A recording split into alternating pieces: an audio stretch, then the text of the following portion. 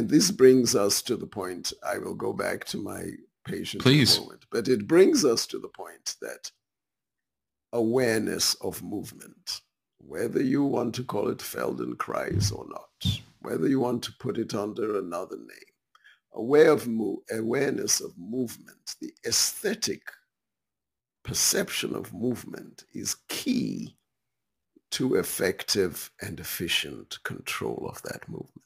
If you do not have that, you will be clumsy and ineffective and definitely inefficient. You might be effective, but you'll be inefficient in the use of your resources.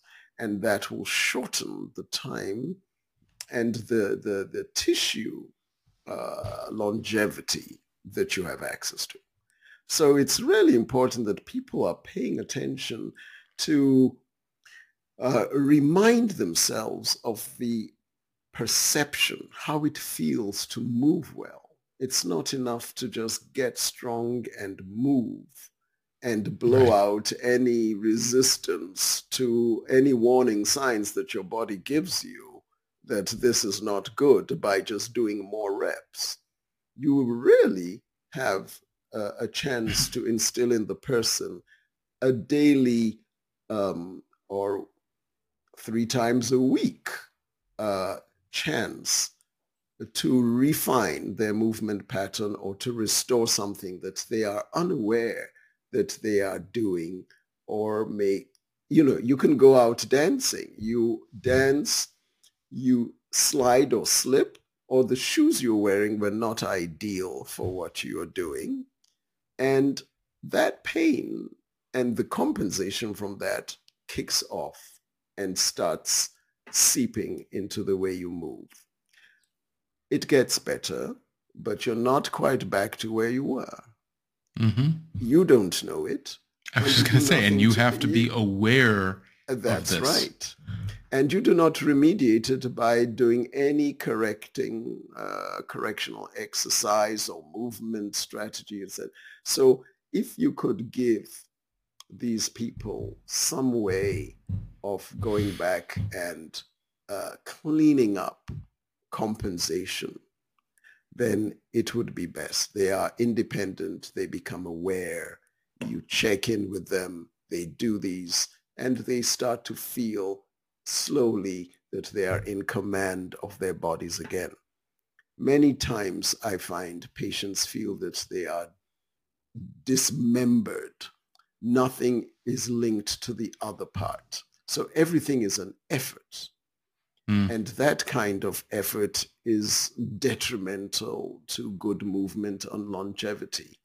When you don't feel the connection of your chains into your body when you move, that is a problem. It doesn't mean you have to be horribly aware of every movement, but when called upon to feel something, you should be able to feel it and appreciate the links within that system that work for you. Otherwise, you are lost. So that's an aside.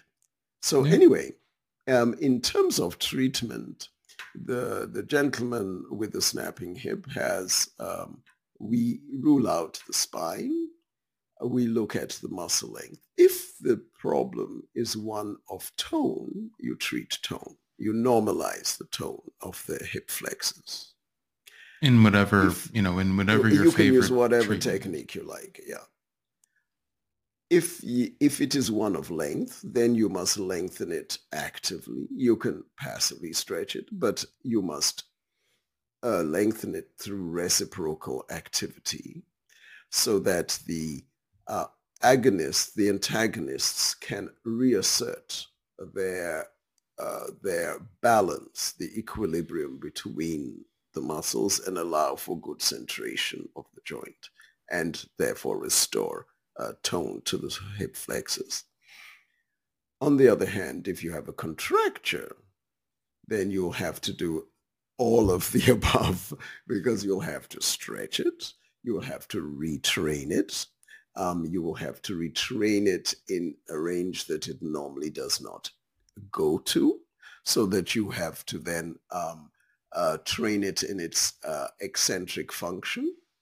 And not only that, you'll have to train it where the leg is fixed and you move the spine on the hip so that you reverse the direction of muscle pull with the psoas, with the leg fixed. And yes, and then the torso moves away under eccentric function. So, and DNS refers to this as differentiation of the limbs or differentiated muscle function. That's right. And the other thing that is interesting is that when you train the psoas muscles and you train the abductors, so you have a lot of abduction and flexion and so on, well, guess what? The adductors, who also aid in flexion extension, are not able to assert their role and balance the muscles, assist as synergists, and therefore the iliopsoas complex can become hyperactive. So there is a need to make sure that the adductors do their work in lowering the leg in eccentric function as much as the other hip flexors do. They are important hip flexors and extensors, and they are to be used as such. So there is not only the treatment of the psoas muscle, but the restoration of synergies around the lower extremity that help to make this treatment more permanent.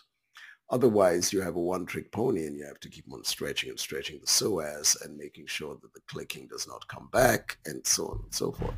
But if you can train the hip adductors as part of the eccentric function of lowering the leg, then they in turn stabilize the femoral acetabular complex.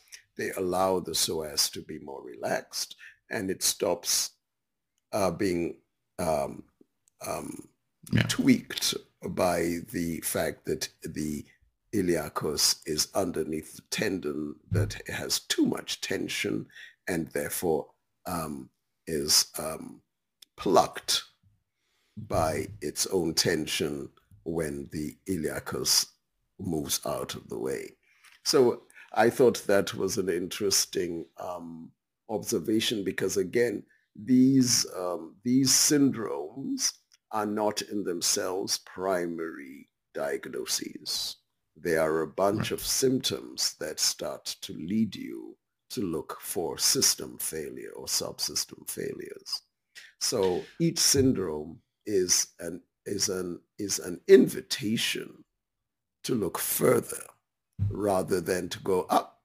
This is where I'm going to start the treatment.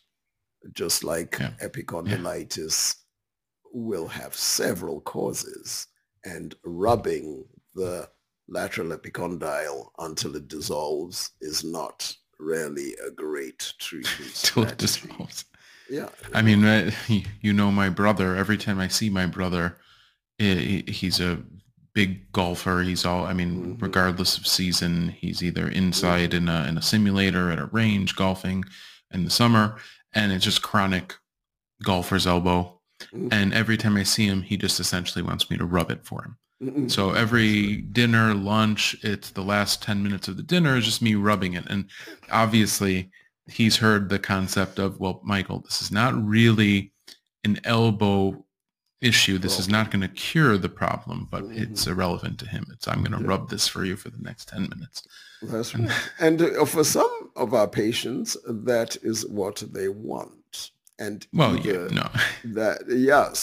you always and sometimes you do. It's not that we're saying you shouldn't rub this for a patient, but we all understand that that's not the essential cure, because the epicondylitis, as you pointed out, is not in and of itself the primary driver of the loss of function. It rarely is. Once in a while, it is the cigar, but that is, you'll then have a clear-cut cause. The patient says, I did this and I knew I overloaded it, and that was when it happened, and now I have pain. That's very straightforward, but that is not often what you see. But as I said, sometimes your goal and the patient's goal do not align because they have neither the time nor the motivation for it, and we have to come to some kind of agreement. But I think that is a whole other issue. If you enjoyed this conversation and want to hear more like it, then please like this video and subscribe to our channel. You can also stay up to date on our latest seminars on our social media pages on Instagram and Facebook at IMTR Seminars.